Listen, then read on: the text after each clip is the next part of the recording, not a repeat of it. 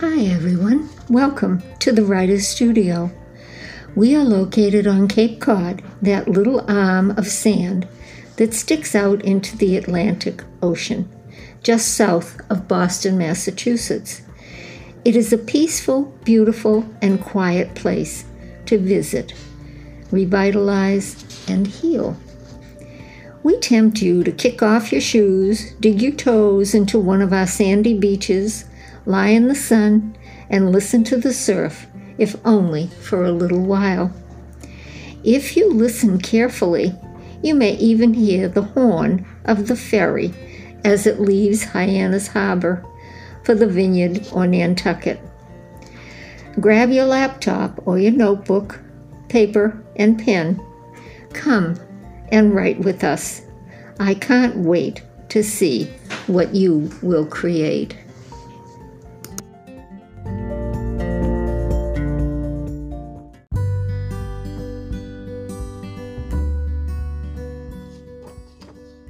Hi everyone, welcome to my podcast. This is podcast number 21 called Readers on the Run.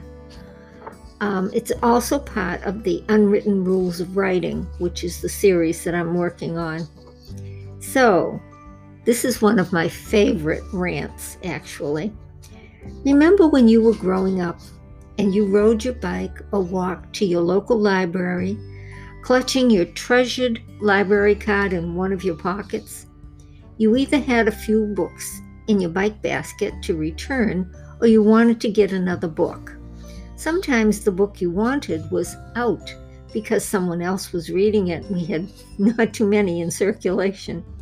If that happened, the library lady would put your name on a list, and when the book was returned, she would put it on hold for you. Books were a means of escape, usually to get out of doing your chores or reading your book under your bed covers with a flashlight when you were supposed to be sleeping. Most of us grew up loving to read, and we read whenever we had a chance, after your homework was done, of course. As we grew up, the books grew too. They grew bigger and larger, with more pages and more chapters. We flourished from picture books, which our parents read to us, to chapter books, to hardcover grown-up books. If you were lucky and you were allowed, you could sit somewhere quiet and read. Grown-ups took books to the beach to read while we romped and built sandcastles or buried each other in the sand. Bookstores began opening locally, and you could go to one and shop for a book. Libraries still offered books if you couldn't afford to purchase one from the bookstore.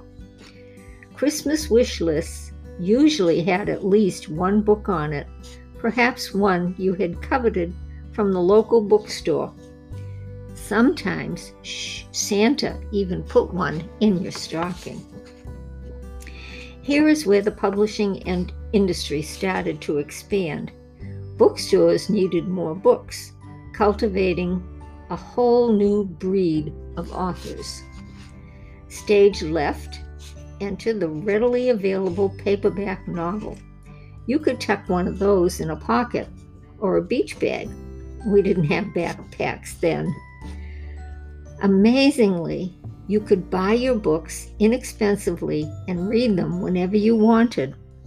Hardcovers were still available, but the price comparison was vastly different, and paperbacks were available, but not always in the titles you craved. Again, the publishing industry expanded even more to meet the demands of a thirsty reading public. This time frame approximately covers the years 1930 to 2000. Let's fast forward a few years. 2008, enter Amazon's Kindle and their KDP program. Frenzy, absolute frenzy. Amazon's Kindle created a whole new world of how readers could read globally.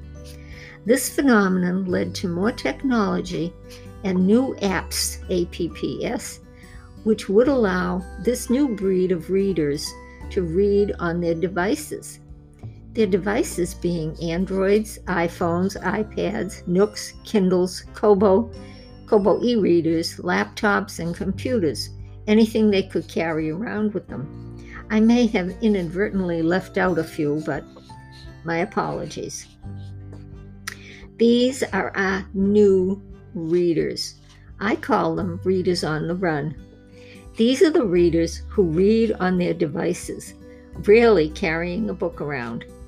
Their devices could actually contain hundreds of books in their personal library, and they have this library virtually at their fingertips, which brings a switch or a slight change in the way we, as writers and authors, write. This current breed of readers is also caught up in the technology of a fast-paced, internet-based world. Reading isn't the only draw for their attention. Internet streaming, games, Pinterest, Instagram, tweets, Facebook, and hundreds more compete for a reader's focus and funds. As writers and authors, what are we to do to compete with this new technologically advanced world? Continue to write, but write with professionalism. Write with literary excellence. Make what you write stand out from the other writers who are publishing ebooks. If you prefer to write to market, make it outstanding. You will gather a whole group of readers who will seek you out because they like what you write about, your content, and they will like your style. Another unwritten rule for writing: always treat your reader with the same respect that you seek. Readers are human like you. They may be readers on the run, however, they still expect excellence.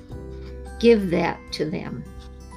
Next podcast will focus on literary elements. Stay safe and well. Happy writing. Thank you for listening. Signing off now.